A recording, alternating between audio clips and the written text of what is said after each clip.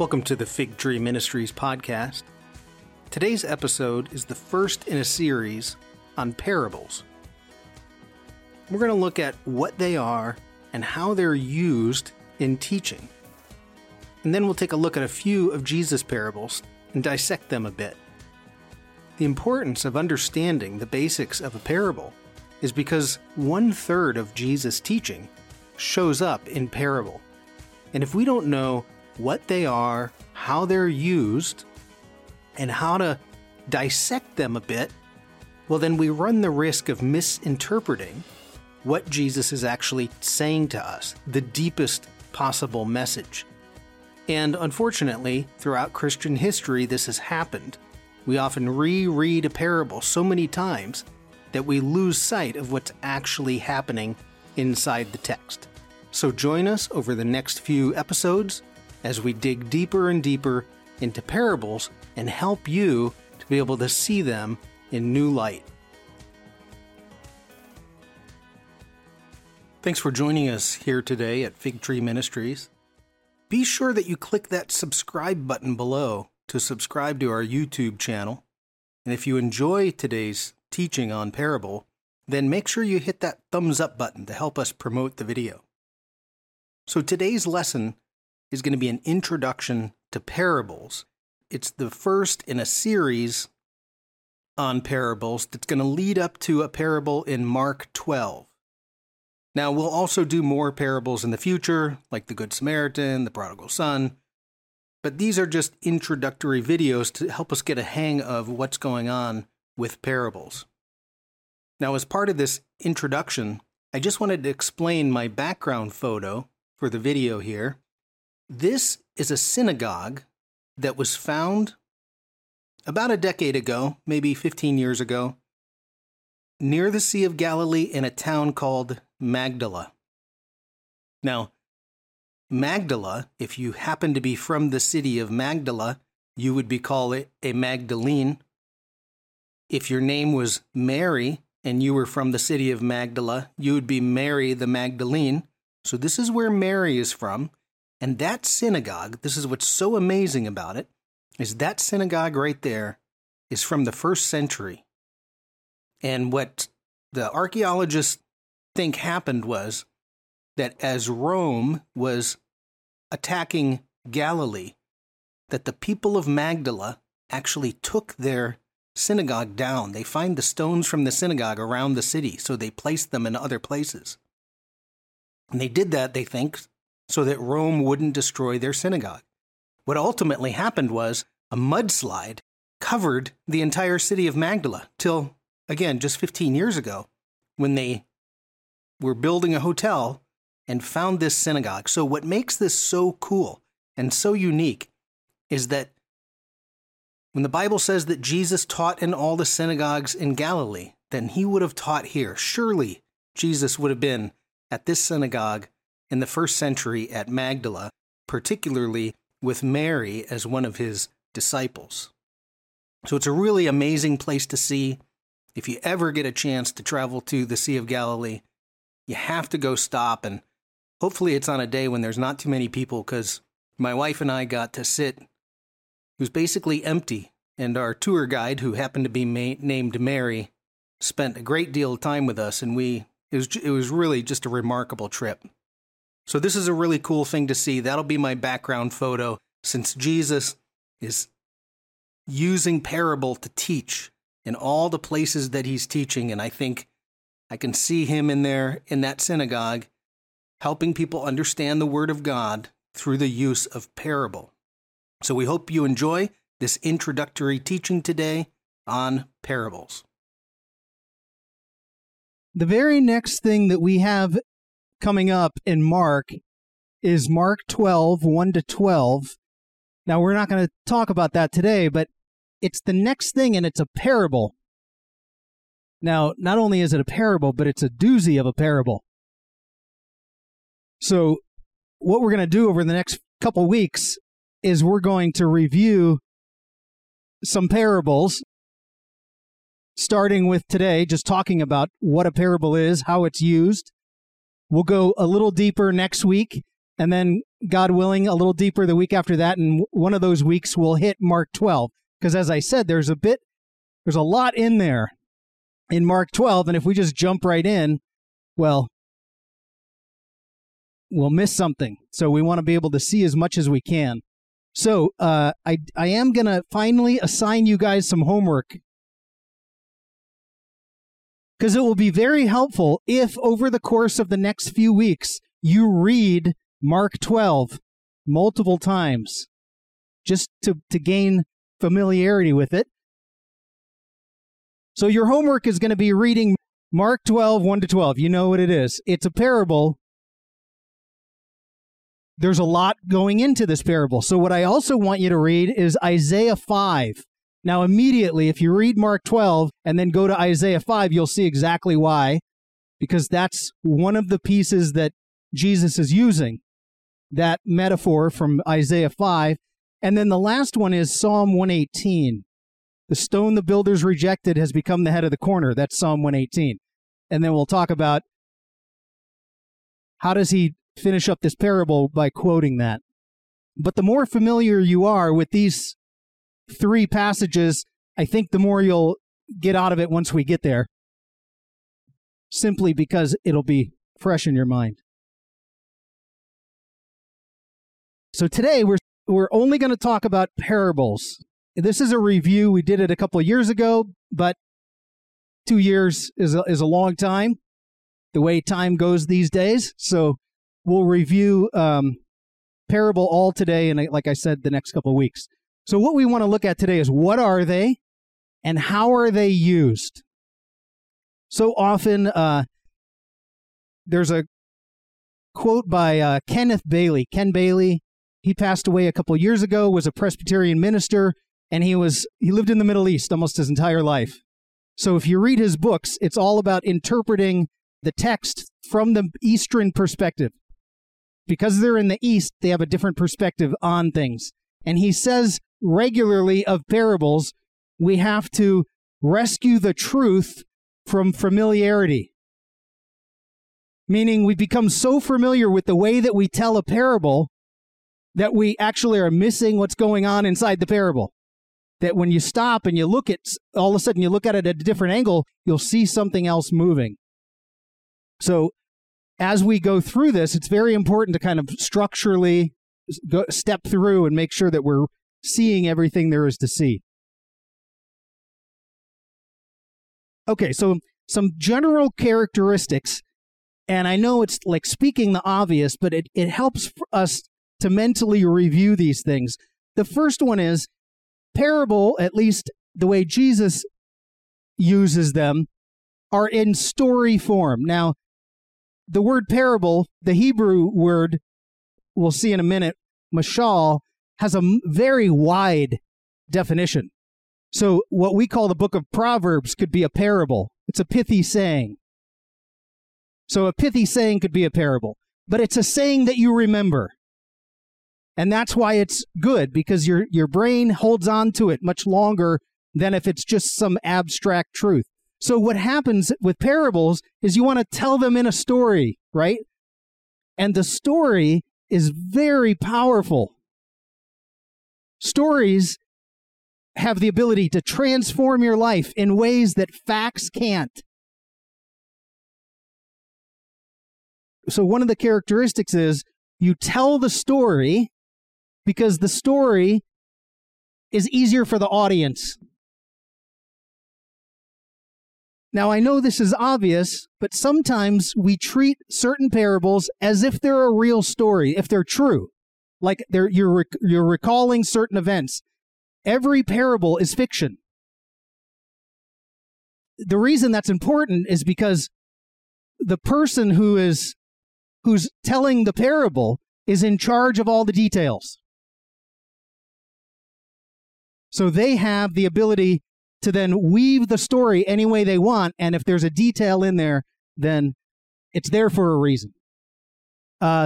Next thing is they carry a truth, right? So we'll talk about in a minute. One of the pictures of a parable is a basket.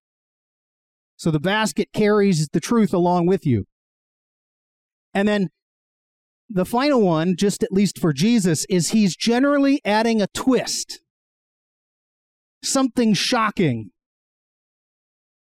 that wakes up the audience, something they're not expecting. The parable of the Good Samaritan is a great one because the priest, a Levite, and the audience would expect a Pharisee next, and the Pharisee to be the hero. But that's not what he does, right? It's priest, a Levite, and a Samaritan, and the whole crowd goes, what? And he's got a twist that causes you to kind of wake up and say, oh, I didn't see that one coming. So Jesus regularly twists that. So let's talk about these just briefly. Stories, one, well, they allow you to take the teaching with you, right? So years ago, this is a story. During the sermon, they played a video. It lasted maybe 3 to 4 minutes. Now, it just so happens the video was of a Jewish rabbi. They're amazing storytellers. He's telling a story, and boy, you could just see the audience was so into it, right? Didn't last more than 4 minutes, but a very powerful story. And what I would do is maybe 2 to 3, maybe 4 years later, during a class that I'd be teaching, I'd say, does anyone remember the video of the rabbi telling a story? And inevitably, someone in the class would say yes. And I'd say, please tell us what the gist is. And they could recite the story. They only saw it once, 3 to 4 years ago. That's the power of a story.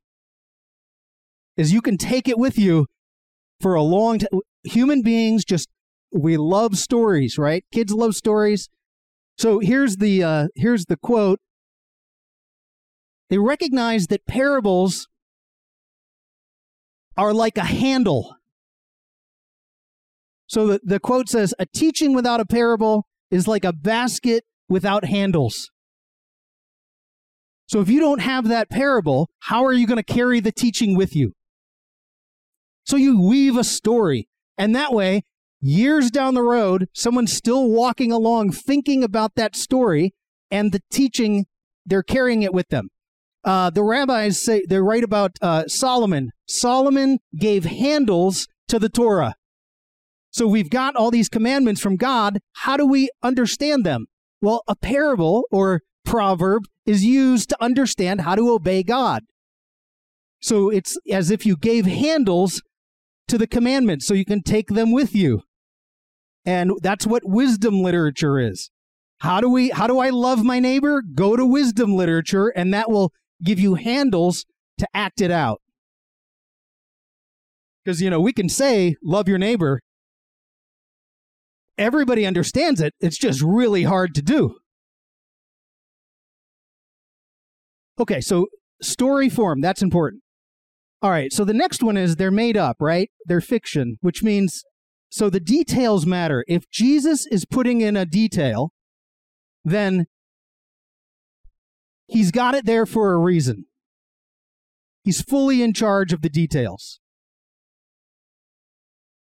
Now, so what we'll notice in Mark, when we get to Mark 12, he's going to use the Isaiah imagery from Isaiah 5 of a vineyard.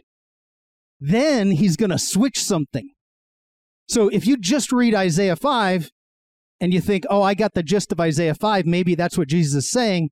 It's like, no, he left out some details. So we have to know the details.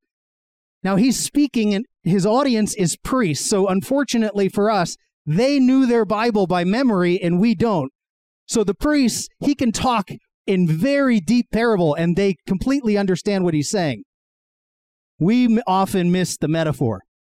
This is what's so important when we read a parable, to know that everything Jesus says, he has full control over how he's saying it.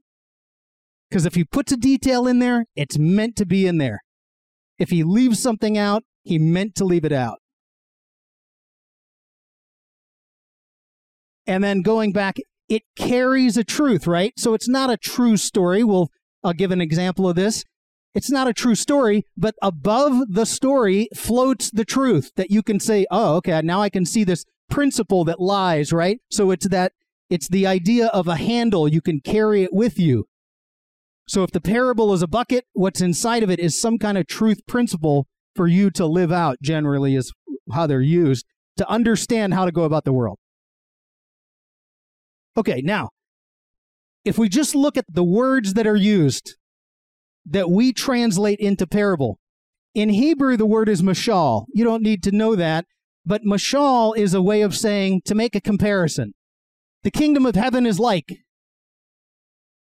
So you're making a comparison. A proverb can be a comparison. So mashal has a very wide scope. There's a number of things that our language, we would say, could be put in the bucket of mashal, where in English we might say, that was a simile, not a parable. Okay, in Greek, parable. And in Greek, that means to cast alongside. Now, this is what we're doing. When you create a parable, you're casting alongside some example. So I've got an unknown. Here's what, if we diagram it out, it looks something like this. On this side, I've got something that's unknown, something that's difficult to understand.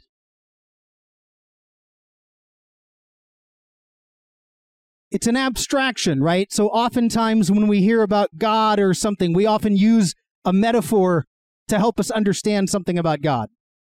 So there's something unknown or difficult on that side, and you cast alongside of it something that we all know from our own context. So for instance, Jesus would say something like, the kingdom of heaven is like, and now he's just going to select something that everybody in their audience knows. So for instance, if he says it's like yeast, we'll look at this one in a minute. Well, every single person in his audience, and I'm assuming today, at least knows what yeast is.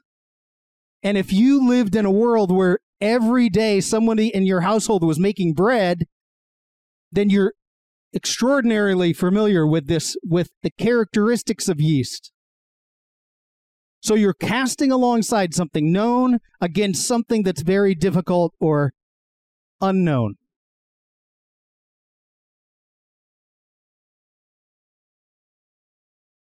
Okay, so let's do that for a parable, right? So if parable is our unknown, or I want to explain something about parable, let's use something that you're familiar with. Fables. Is everybody familiar with a fable?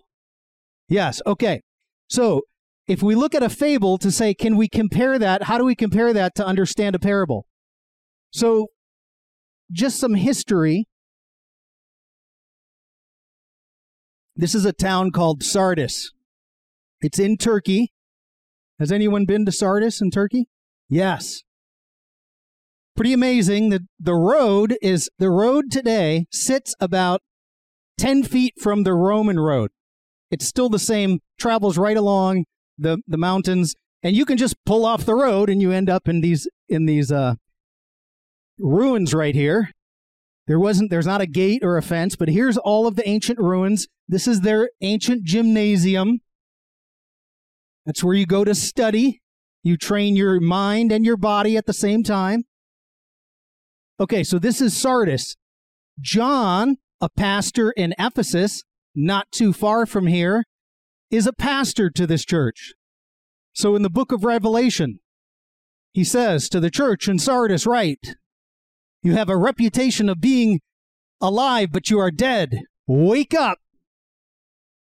And if you don't wake up, like a thief in the night, and all of that, when you go to Sardis, he's all talking about things that those people in Sardis would know about. It's really cool. Maybe we'll do that one day, because when you see all the metaphors that John puts in that little teeny paragraph to Sardis, they're all from Sardis. And they would all say, I know what he's talking about. Okay, that's Sardis. Let me show you, though. This is the lower city of Sardis down in the valley. There used to be what was called an Acropolis, an upper city. Now, this up here at the top, that's where the Acropolis used to stand. Now, what happened was, in 17 AD, a massive earthquake hit Turkey. Dozens of cities were leveled. And if you can see, Now, you can see these cliffs, right? Well, those cliffs used to be, that was the Acropolis. The Acropolis melted.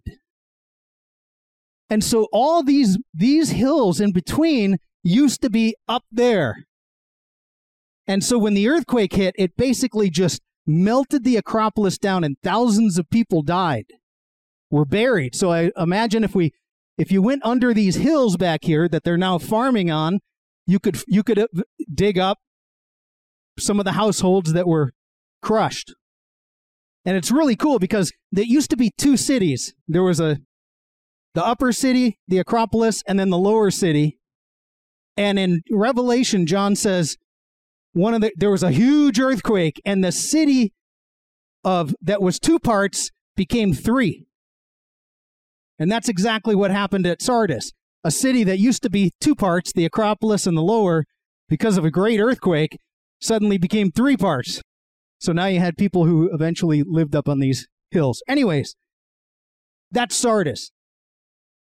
About 600 BC, this city was one of the most powerful cities in the empire, the Lydian Empire. The king was named Croesus. So if you've ever heard the phrase, as rich as Croesus, comes from King Croesus. And he had a guy on his court, his royal court, who loved to tell stories. Do you know his name?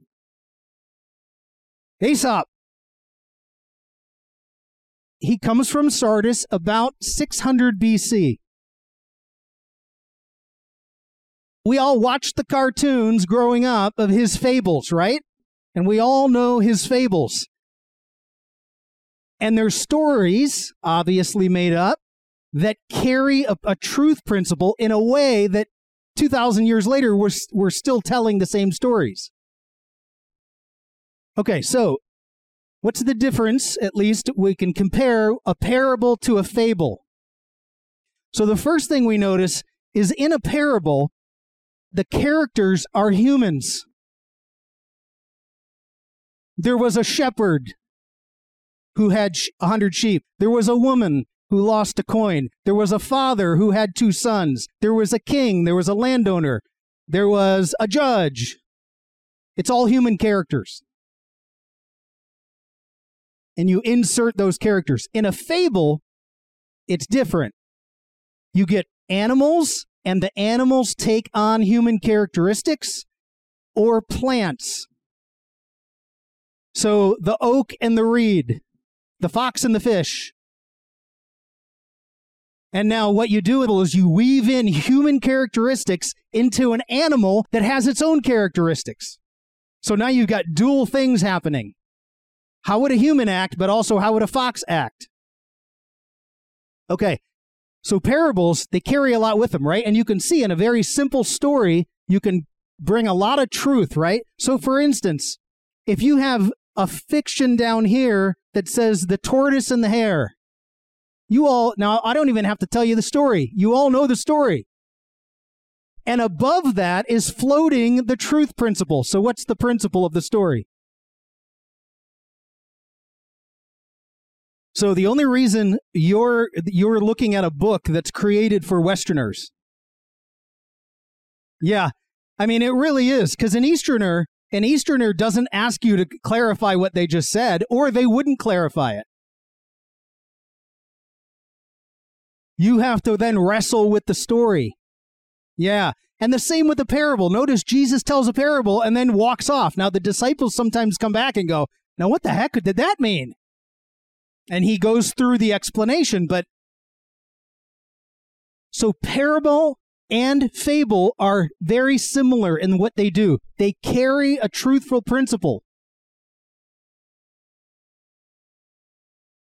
You can see the impact of something as simple as the tortoise and the hare, right? Obviously never happened, but the story is so powerful, it can transform the way that you act in a very simple, truthful way. It's one of the, we take systematic theology classes over in seminary. And as powerful and as good as systematic theology is, it doesn't move the heart like a story does. right? I can give you facts or a philosophical statement or a systematic theology statement that's true, and people go, okay. Someone else walks up and tells a story, and your heart suddenly starts getting picked up, and it moves along. And there's an old saying that says, a Westerner, a Greek, tries to affect a man's heart through his head. It's Greek logic. It's Greek argument. If I could just argue with you, you'll move your heart. That rarely works, though. And a Jew tries to affect someone's head through their heart. And that's the gospel story. You tell the story, it doesn't make any logical sense that a guy who died on a criminal's death on a cross is suddenly the king. And people go, wait a minute, I believe it. It makes zero sense. That's why Paul says to the world, it's foolishness. Yet it moves your heart. And once your heart moves, your head just goes along with it. It's the power of storytelling. So we have systematic theology in seminary, which can get very clinical and boring. And then there's a class that we have on culture. How do you reach other cultures? And you know how they do it? Storytelling. That's it. You're a missionary. You sit in the town square. You tell stories. You tell the same story 100 times. All the kids have it memorized. And they start to see the truth coming out of the story. That's the power of having a story. I'm sure you guys know from your missionary folks that come back and tell you stories how powerful that is. So this is it's a small book. It's not exactly like you have light reading on your nightstand at night. If you need some help sleeping, pick it up and it'll help you drift off. No, it's full of good information, but it's not one that you just read through for excitement. Because all they're doing is analyzing parables that are all from the first 2 centuries of Christianity. Not Christian parables, Jewish parables, but they want to analyze those to help us understand Jesus' parables. So, for instance, they count 1,500 different rabbinic parables that we know of, that you can find that are different. Jesus tells about 40. Some people count 35, depending on how you count them, but they come up with 40. So you can see that in the world of rabbinic Judaism, parables are all over the place. And it can be helpful to understand Jesus' parables by looking at what other parables are told.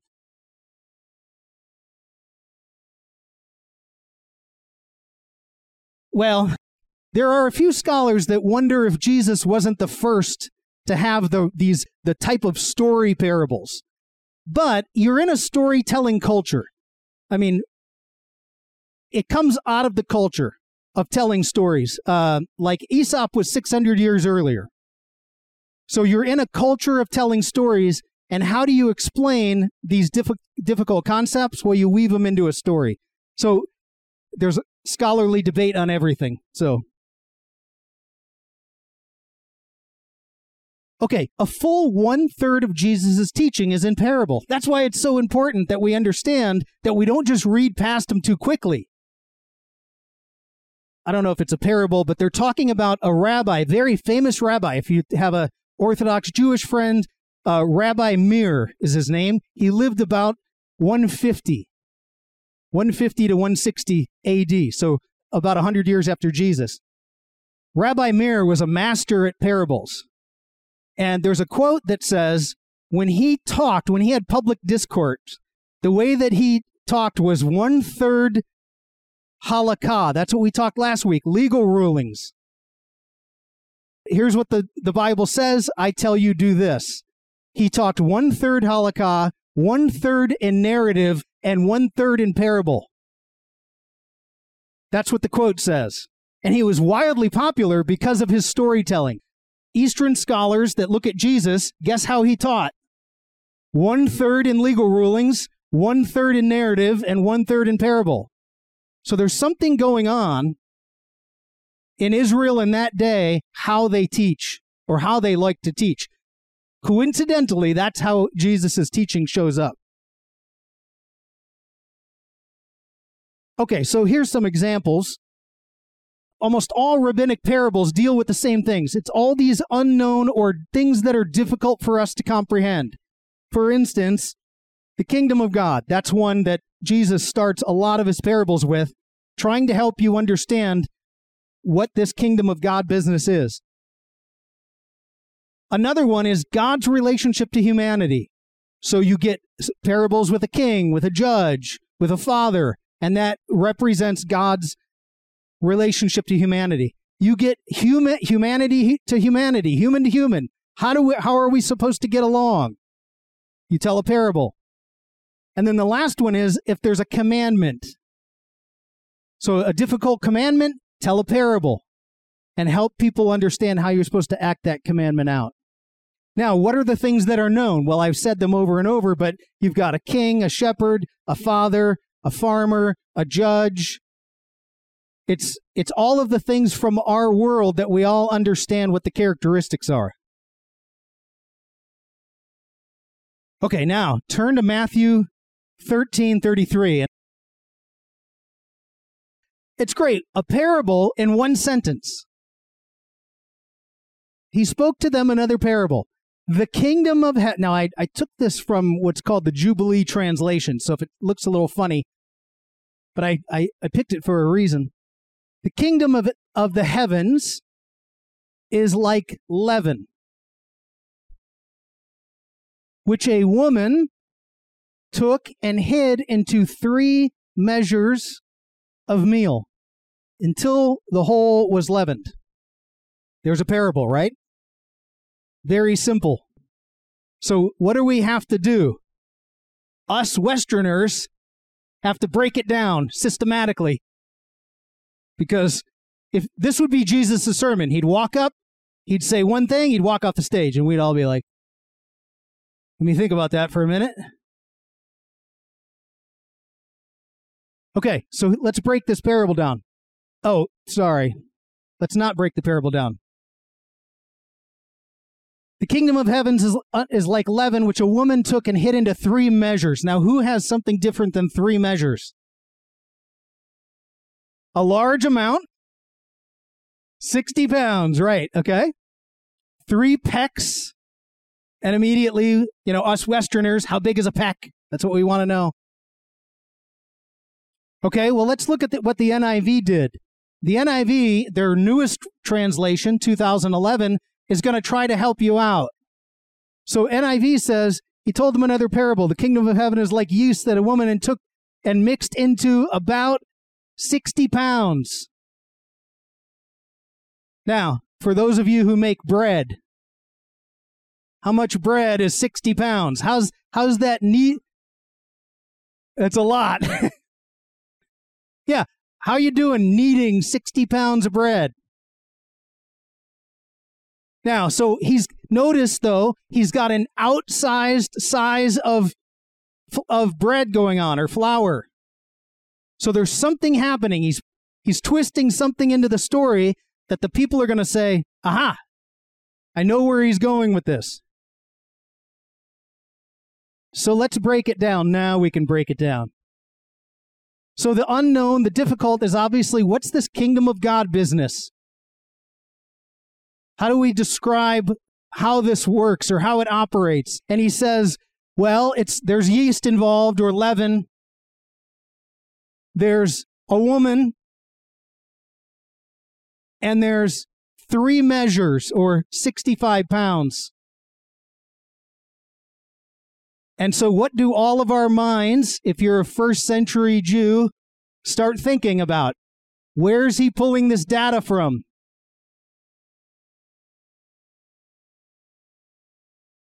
Okay? He's pulling it from his Bible. So everybody turn to Genesis 18, please. What's so amazing, by including just a few small details, Jesus is about to pull in a story from Genesis into his what the kingdom of heaven is like.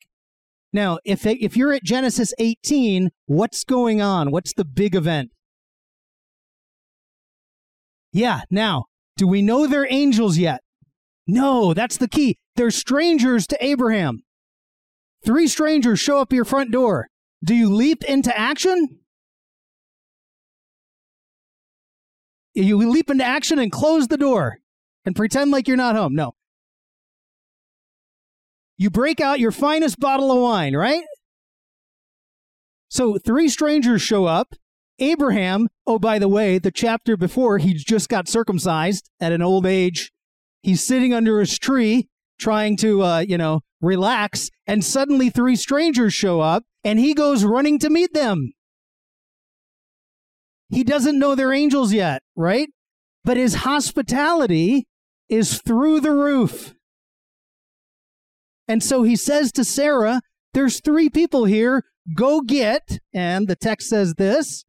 So Abraham hurried into the tent to Sarah. Quick, he said, get 3 seahs. Now, how much is that, right? What's the same volume that Jesus quotes? A lot.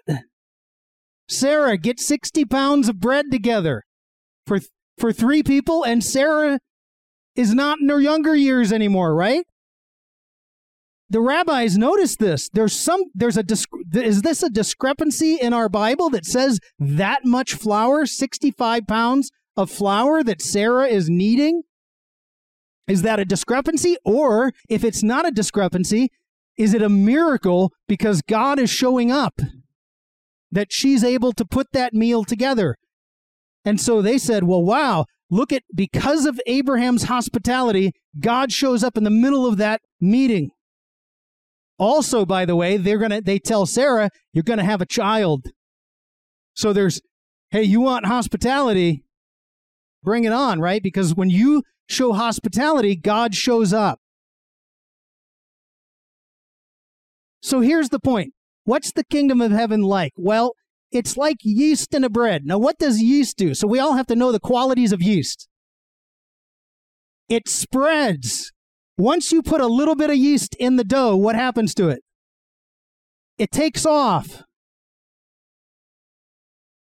Yeah, it permeates the bread. So what's the kingdom of heaven like? Well, once it starts, it's moving. And you put a little yeast in bread, it's going to keep going on its own, right? So the kingdom of heaven is an unstoppable movement once you put it in that bread. Now, how then, according to this parable, because he's bringing in the Abraham story, is that it spreads through hospitality. How do we reach a people group that doesn't believe in God? Hospitality. So if we take all the things that your audience would know, it's all the messages that the audience would know, that this is the most difficult thing with Jesus' parables, is we don't know the metaphors that he's using. So when we get to this one in Mark 12, the metaphors are just deep, and you're like, oh man, I didn't quite get that as I read through my Old Testament, right? But his audience knows exactly what he's talking about. Okay, so it's like yeast. It spreads. It works its way in, and it's going to move through the whole bread. The woman is Sarah. So they're pulling in a story from Genesis. And then he brings in this idea of hospitality because they interpret that amount of flour that Sarah used as the miracle that took place. How was she able to do that? Well, God must have been involved. Why was God involved? Because of Abraham's hospitality. So their connection is be hospitable, and God will show up into that situation. And the writer of Hebrews says, you may have entertained what? Angels, unaware when you show hospitality to a stranger. That's week 1.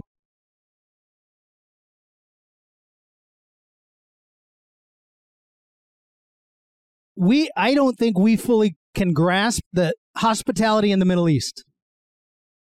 It's so over the top. Let me tell you one hospitality story. Sorry. So we were in Sardis, and what we were doing is moving from city to city throughout Revelation, and just down the valley from Sardis is Philadelphia. That's another one of John's churches. And here's this group of 50 people from the West, all in our little backpacks and camelbacks, and we're all got our sun hats on and everything.